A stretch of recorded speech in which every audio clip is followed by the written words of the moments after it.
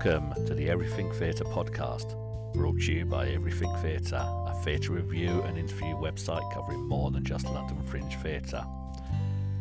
Each week we'll bring you interviews with some of the best that Fringe Theatre has to offer. We'll talk to theatre makers about new shows, hear about the art of making the plays, talk about some of the wonderful venues you may never have heard of before. In short, we will chat everything theatre and what makes it tick. So let's dive straight in and hear what today's episode has to offer.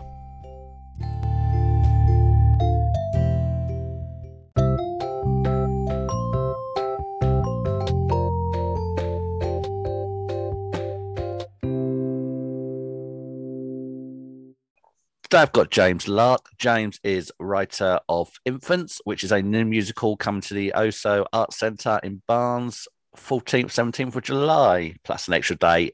Bedford Quarry Theatre, 21st July. James, love to meet you. Do you want to tell us a little bit about yourself first and your production company? Hi, yes. Well, I'm James Lark and I'm a composer and writer, and this is my third full-length musical, which has been in development for a very long time. So it's really exciting that it's finally getting on stage in front of people. And it's being put on by a company called Tring Productions. Tring is a small town in Hertfordshire, which most people have trouble finding, with an improbably huge number of musicians and actors and opera singers and directors and writers. And a few years ago, some like-minded creatives and myself were in a room, and we thought it was a pity that a lot of these people were basically living in Tring, but getting on a train and taking their skills to London. So we set up Tring Productions to basically provide opportunities for those people who live in Tring to do more work in Tring, or at least to meet up and plan work in Tring before taking it elsewhere. And all of our careful plans were then scuppered by a global pandemic. So this is actually the first time we've done something. It's not quite the first time. We did a few outdoor events last year, but basically it's our first physical full project. Okay. And and that project is obviously Infants, which... Yeah. So is a musical set in a school, isn't it? That's right, yes. It takes place in a single day in an infant school. Well, I don't know how many people use the term infant school these days. Certainly it was the vernacular when I was in school, but basically kind of lower primary. They're 7-8-year-olds. What is the sort of rough plot of the show then? Well, the concept is that the 6 actors on stage are playing year 8-year-olds, but they're also playing the teachers in the school, and they're playing the parents of the 8-year-olds.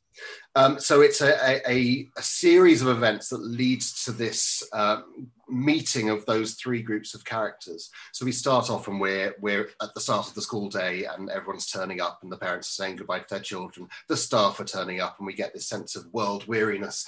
Then an incident happens in the classroom involving all of the infants, and it gets back to the parents, who decide that they need to come in and confront the teachers about it. So it leads towards this.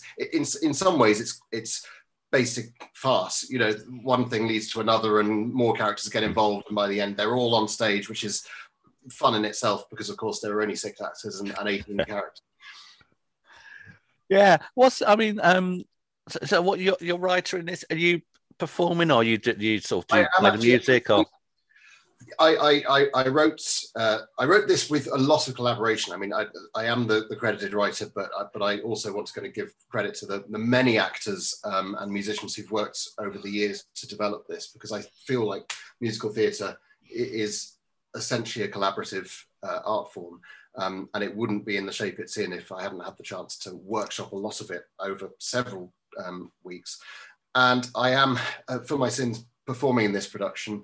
I don't tread the boards as often as I used to when I was younger, but in this instance, it actually made sense because I've been involved in a lot of the workshopping, and apart from anything else, I'm cheap and available. So, and it has been great fun. I mean, I think that it's very rare that I've been able to write something and actually participate in this kind of way. So I'm enjoying myself.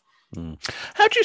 What's the start process for musical? Because I was at an event a few weeks ago, and there was a guy there talking about he's writing a musical, he shared a couple. It was just like a scratch night, so he shared a couple of songs from a musical that he's in the process of writing. He said, but he said it'll take 3 or 4 years before he even gets anywhere with it. Is that normal? Is it? I mean, where do you start when you put a musical together? I don't know what normal is actually. Maybe, I mean, I've written, as I say, 3 full-length musicals, and the process for each of them has been different, and it gets longer each time. This one, I mean, from the start of writing to now is about 7 years. So if I ever finish my 4th one, it will have been about 20 years in the making if we carry on this trajectory. But I think that the process for this one has worked well, which was that I started off just writing character songs. The idea it didn't begin with a narrative, it began with characters, which I think works well for musicals because, of course, what is a song but a way for an actor to express, the psychology of a character.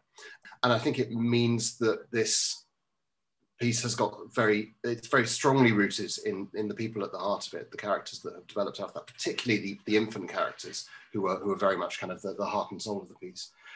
Then it was a matter of seeing, and this is where the workshopping came in, seeing how those characters interacted and where we could strengthen certain facets and where we could create conflict from those. And the story grew out of that. I'm not sure that's necessarily the process that you'd always want to use. My last musical, which I wrote about 10 years ago, was based on short stories by Saki. And obviously narrative was the starting point there. And it was about kind of knitting together a plot and then developing the characters out of that. So it probably just depends on the nature of the work. I take it musicals is your thing then. You've done 3 musicals, yeah. So that's what you specialize in, yeah? Well, yeah, I've written a lot of theatre music that hasn't been musical theatre, but I sort of see it all as part and parcel of the same thing in a way. You're with any theatre music, you're looking to support story essentially and character, and whether you're doing that in the form of songs or underscore, I think that the essential aim remains the same. Do you start with a song or do you start with a character, the script then? I mean, or the two go hand in hand? With this piece, I started with the characters, and that was a really fun, it was a liberating way of working because I wasn't tied to any kind of story. I wasn't tied to anything at all. Mm-hmm. And the songs that I started off with were basically standalone character pieces. Now, they're not necessarily suitable for popping into a musical in that form, but I was able to take either bits, fragments from those songs or adapt those songs into something that was more based around the narrative that emerged. But as I say, I think it means that what the starting point was a really strong set of characters from which the story grew. Musicals are very much maligned, and I'll be honest, I have been as guilty as many in being very what's the word is now, offish towards musicals. I don't tend to go to musicals because I feel I like a strong story. But you feel musicals are sort of maligned for that reason because you can still have a strong story in a musical?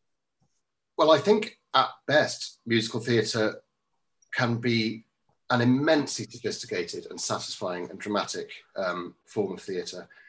I think the problem is that's actually really difficult. I mean, writing musicals is not easy at all. I think that possibly one of the problems we have is that's not understood. I think that there have been examples of musicals where producers have gone, look, all we need to do is find someone who can write songs and stick some songs together, insert them into an existing script, a storyline, and Bob's your uncle. That's not a good way of writing musicals. There have been plenty of those, and maybe the problem with musical theatre is that generally, as a culture, we're not ambitious enough with it. But I think that when musical theatre is really working and when music and lyrics and narrative are all working towards the same aim, it's immensely powerful. Yeah, I mean, there is a skill to tell a story in that style, isn't there? Which is probably what we do overlook, that the ability to write, not only write a story, but write it in a way that comes out of music, to a musical theme. Yeah, and I think that it requires so many different cogs to work, even after you've got it on the page, even if it's sort of working on the page. There's a reason why so many musicals go through a workshop period, because once you put it on its feet, there's a whole load of other elements to do with performance, to do with direction, to do with design, that all have to be working towards the same end. It's the reason why I think musicals do need several years to develop. Yeah, but there's more, as you say, there's much more to it. So there's much more that can go wrong in a musical, isn't there, than a sort of Yes, yeah. straight drama. Do you feel? I mean, do you feel story-wise as well? Musicals can be much. Sometimes the storylines in musicals are quite a light, shall we say, light and fluffy. I mean, there's much more musicals tend, the big musicals tend to be more. They feel more throwaway at times. I don't know. Does that sound right? Well, yeah, possibly. But I mean, again, I think that some musicals are kind of deliberately written to be throwaway. I mean, I don't want to malign jukebox musicals at all because there are some very clever examples of that. But also, a few clever jukebox musicals clearly led to a spate of people going, all we need to do is buy at the back catalog of so and so, and we've got a musical. And that's just not a good way of writing musicals. I just think that it's a pity that that's the perception, if that is the perception, because music has the power to move people and to affect people, beyond text. And as an opera lover as well, I would say that it has the potential to offer depths that you can reach only through the power of song, through the power of music. And that's what I would aspire to, certainly as a writer of musicals. Yeah, and it's strange because I mean, in Everything Theatre, we've got some people who absolutely, who will go to any musicals because they see them differently to what I've got reviewers who absolutely adore musicals, and whenever they come up are jumping on them. So it is. And also, I mean, don't get me wrong. I think there's absolutely a place for. I mean, throwaway sounds derogatory. I wouldn't necessarily describe them as throwaway, but there is definitely a place for the frivolous musical. I'm a huge fan of the kind of 1930s musicals, Anything Goes, Me and My Girl, which is basically about, here are some great tunes, here's someone tap dancing on a table. I love that as well. And again, it's because music has the power to elevate that stuff and make it absolutely thrilling. But it's not the only thing music can do, and we shouldn't assume that all musicals are therefore frivolous. Yeah, it's an interesting saying. I've had some very interesting conversations with people about musicals, and it's a very they tend to polarize people much more than anything else, don't they? With some, yeah, absolutely, and I wonder if part of that is because people have a very limited set of expectations. I do think that, again, culturally, musicals are so often sold as kind of your hen night activity, when actually it's such a broad. I mean, the musical art form as we know it has been around for now over 100 years, and it's so broad, and it's been broad for a very long time. So we shouldn't limit our expectations to musical. Yeah, and the weird thing is, I mean, there are some musicals that I think the problem is I see musicals quite. I always think of musicals. I think of the music as quite light and almost poppy in a lot of musicals, and that's probably what I don't. That's why I'm very not a fan of. But then I've seen some fantastic musicals, and I tend to go for the more darker ones. Blood Brothers. Right. But anyway, moving on. So this is about, say, one day in an infant school or a lower school, whatever it's called nowadays. You're a teacher, so how much of this is based on what you've seen in real life? Well, it's not based on real people and real events at all. But I suppose that was obviously an inspiration, and having observed children for a while of that age, I was definitely kind of fascinated by the kind of, it's the seriousness, actually. The thing that is appealing about characters who are 8 years old is that their world it's smaller than ours. Their problems are, we would see as more trivial than ours, but to a child, they're not. To a child, the fact that someone has used their favorite pencil that's devastating. That is an important thing. That's something that needs to be solved. And you can't, as a teacher, you can't treat that as trivial, because you just lose the respect of the child. You have to understand why that thing about their favorite pencil, or the thing that he nudged him, or he said that and it was taken out of context. Those things really matter to them. And in that sense, the world of children is just like the world of adults, just in small form. Is it the mannerisms? Is it sort of the way they, let's just say the way they behave, the dynamics? Is that what you sort of picked up on to put, have copied into the play? Well, the fascinating thing about children is, of course, by the time they're 8, they've learned their mannerisms from adults, particularly from their parents. And you're not looking, I mean, there's nothing to me particularly appealing about watching a group of adults doing kind of child acting on stage, and that's not what this is about. The thing that makes them funny is that actually they are like mini adults, and they behave like mini adults, and some of the funniest things that children do are when they become kind of like a small version of their own parents. So that's what we're exploring, and the way that this works, and I think what we've discovered is when it's really, really funny is when the actors are absolutely playing it for real. However ridiculous the situation, it's serious to us. It's serious to our characters. Therefore, we're playing it absolutely seriously. Is it? Yeah. And I mean, and I think you just alluded to this a little bit. Is there a risk of when you've got adults playing young children? How do you get over that issue of, because sometimes it can just look wrong on stage, can't it? Yeah. If they're acting very childlike, seeing adults act childlike can sometimes not just be wrong on a stage. How do you get around that? Well, two answers to that. The first is by avoiding what I just described as child acting. I mean, I think anything that begins to look like a parody or a pastiche of a child it stops being real, and it's therefore stops working.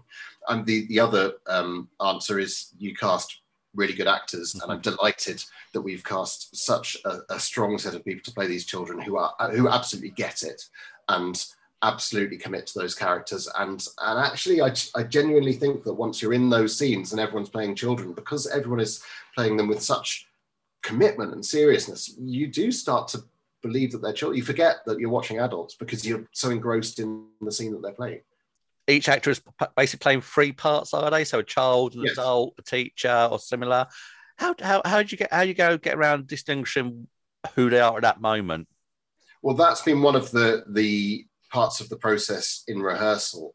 And actually, the reality is it has to be quite subtle, because again, if you are doing something large and absurd to distinguish your characters, then you're not playing a real person, you're playing a parody. So we worked really hard at developing a slightly different way of standing or walking, vocally, obviously, a different way of talking. And this is where music really helps, because I've been able to write in one style for the children, which is quite naive, quite not simplistic, but definitely melodic. Songs that a child might conceivably construct in their head. And then for the grown-ups, because of course grown-ups complicate absolutely everything unnecessarily, I've written variations on the same themes. So we see that the children have learned some of these melodic ideas from their elders, but with much more complexity of texture and rhythm, much more counterpoint, much more singing over each other, because those adults talk over each other all the time. So we're seeing kind of the same musical material, but in different forms. And that really helps, because as soon as you hear the singing, it informs you about which characters you're listening to. Is it live music? How is the music going to be live, or is it? It's a single pianist accompanying the whole lot, which is a big ask for our musical director, John Lee, who's doing a magnificent job. I mean, it is a lot of it is through composed. So he's doing an awful lot of playing across the 2 hours of the show. And a lot of it is very complicated playing, and he really makes the piano sing. Part of that is because aesthetically, that again, it has the look of a school. If an upright piano on stage immediately says school hall. Yeah. Part of it is because you've got 6 actors on stage doing, as I said, quite a lot of contrapuntal singing. The material for the adults in particular is written with a really choral texture. So a lot of the kind of the overall sound is coming from the voices anyway. And now you're playing at the I never know how to pronounce it. Is it Ozo? I never quite know. I think it's OSO, but yeah, probably colloquially known as the OSO in Barnes. Yeah, I've never quite worked out how it's meant to be pronounced. So you're playing there. So which I find that has a very different audience actually. Anyway, straight away, I don't know. Have you got much experience of you been there before?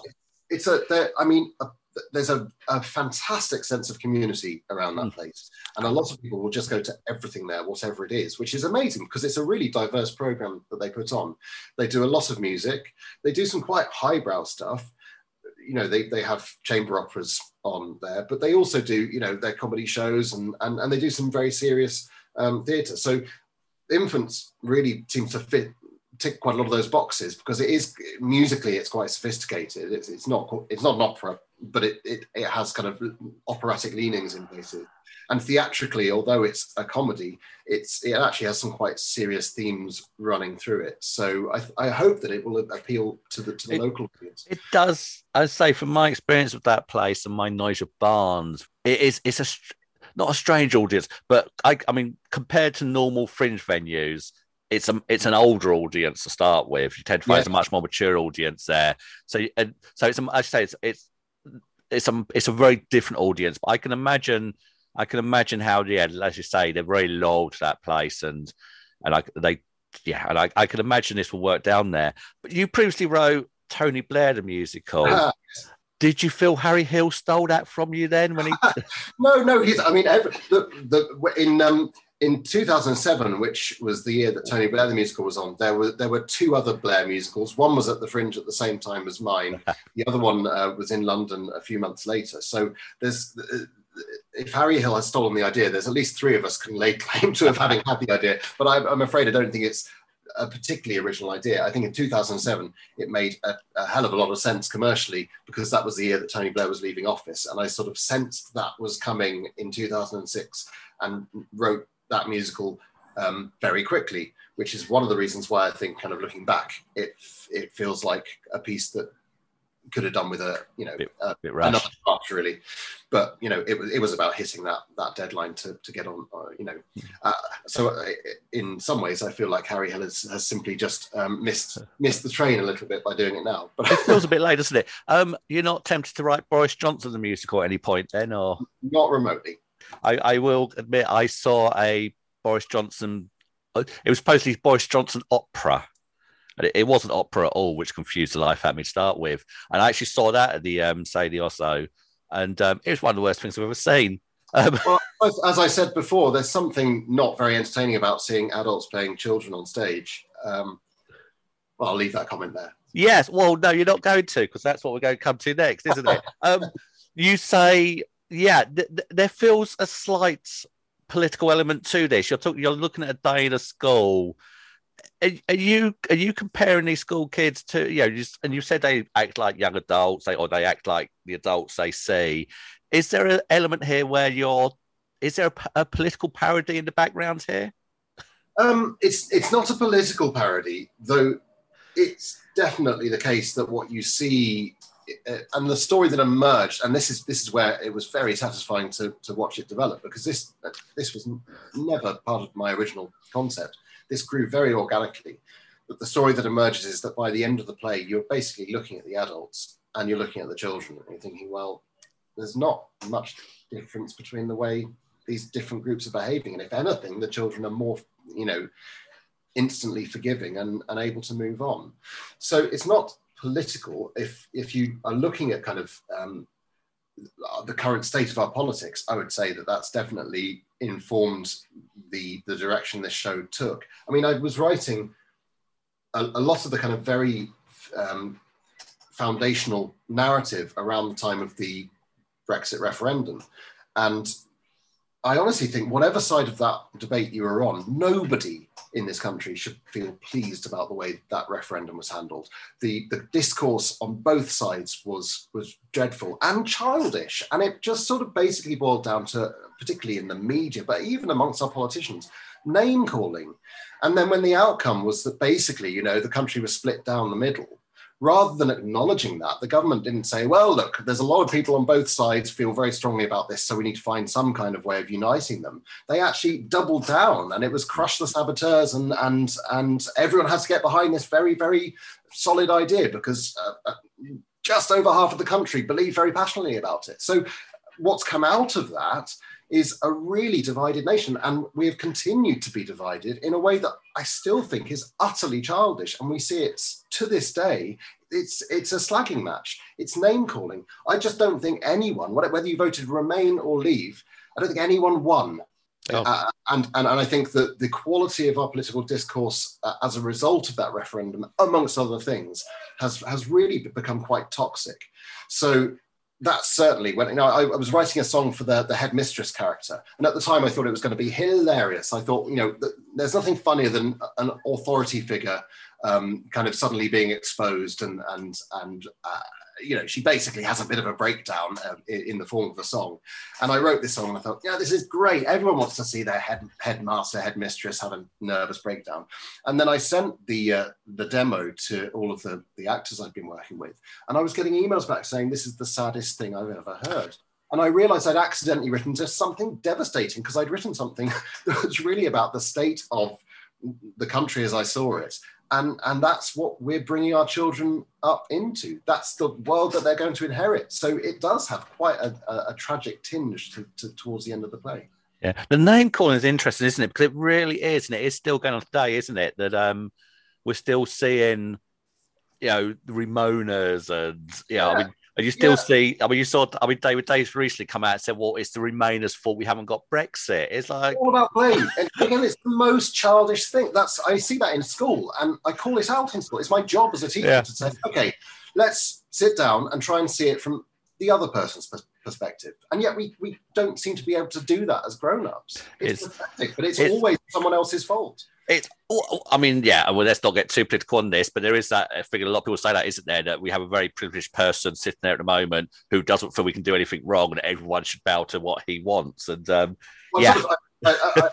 obviously, I am getting political, but I'm not looking to particularly lay the blame on any particular one side or group, because I feel like it's sort of what's happened is that is how we are now conditioned to respond. Yeah. We're not conditioned to say, okay, explain your point of view and have a reasonable chat about it. We're not conditioned by the media to try and find some middle ground. We're conditioned to stick to our point of view and shout it as loud as we can, with a few names thrown in. And create a sound bite, a headline. As you say, there's no depth, because it's all about that instant sort of sound bite, isn't it? But I mean, trust me, I could go on a very long time.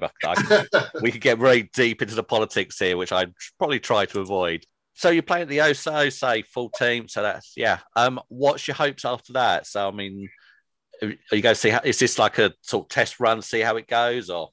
It is a test run, but it's more than a test run. The story behind the production is that we were all ready to roll it out 2 years ago, and we would have done a complete week in Tring, which would have been, I suppose, closer to what the Americans call an out-of-town tryout, prior to kind of bringing it into London.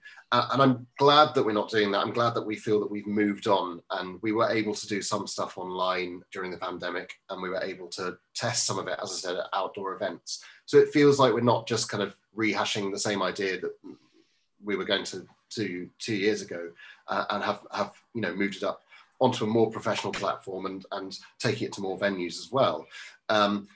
But I hope that this is a beginning rather than the final form. It's certainly a show that would be very easy to tour. It requires an upright piano, a pianist, and a cast of 6, and the staging is very, very simple, because everything that's happening on stage is done by the people on stage. It's very much an ensemble piece. So I think it would tour very, very well. And I think it has real commercial appeal. I think that the subject matter is appealing. I think people like comedy. I think people like musicals, and I flatter myself that there are some catchy tunes in there. Some of them may be slightly more hard to kind of get a hold of in a first listen. I've not written a jukebox musical by any stretch, but I think there's enough in there that people could really get on board with it as a piece. Hummable tunes, so to speak, definitely are in the show. So I hope that this will be a testing ground to see kind of where we take it next, and to take it to the next level. But that's not to say that this isn't kind of an endpoint in itself. And I'm thrilled that the OSO have thrown themselves behind it, because it seems like, as you say, a perfect venue for this show. Yeah, and it's a lovely venue to go to. I mean, it's a nice simple venue to go to if you live this side of London, because I like a venue I can drive to now and again, and that's perfect for it. So it is a lovely venue. Does a musical need a catchy line? Do you need in a musical sort of, as you say, do you need to walk away from a musical afterwards humming at one of the tunes? I think it helps. One of the frustrations of trying to sell a musical to anyone, but particularly to someone who's got the money to do anything with it, is that quite often I think people look for that to be an instant thing. Where's your instant tune? And the history of musical theatre shows that actually the really catchy tunes aren't necessarily the ones that you instantly recognise. They're tunes that maybe they crop up several times in the course of a musical in different forms, and they kind of almost trick you. They worm their way into your brain, without realising that you've picked it up. Yeah. Right. So just to wrap up things then, do you want to give us a 60-second sell on why we should come and see Infants at the OSO Arts Centre on the 14th to 17th of July? Well, you should come and see Infants because you will have a really good time. Apart from anything else, you will see a cast of 6 people doing something really incredible. It's an acting tour de force. They're each playing 3 really well-defined characters, and you will hear some really phenomenally difficult music sung as if it's effortless. And you'll see them moving around, creating scenes, creating moments in a way that is so theatrical and so satisfying. I hope that you will come away with some tunes stuck in your head as well, and certainly with some characters and food for thought afterwards. And I think you will never have seen anything quite like it. Brilliant. Sounds good. Seconds, but that's in a nutshell what I think you should come to see it for. Excellent, James. Been an absolute pleasure. This does sound really good, as I say. So this is just a repeat. This is Infants, which will be on the Oslo Arts Centre in Barnes, 14th, 17th of July. 7:30 start. I ought to know the answer to that, shouldn't I? I think it might be an 8 o'clock start on Thursday, Friday, and Saturday, and it's a 4:30 start on the Sunday. No worries. We'll put the details up on the website anyway. So I'll put a link up to the OSO anyway, so people can check it for certain. James, been an absolute pleasure. Does sound fantastic show, and say all the good luck for week after. Thank you ever so much. It's been a joy to speak to you.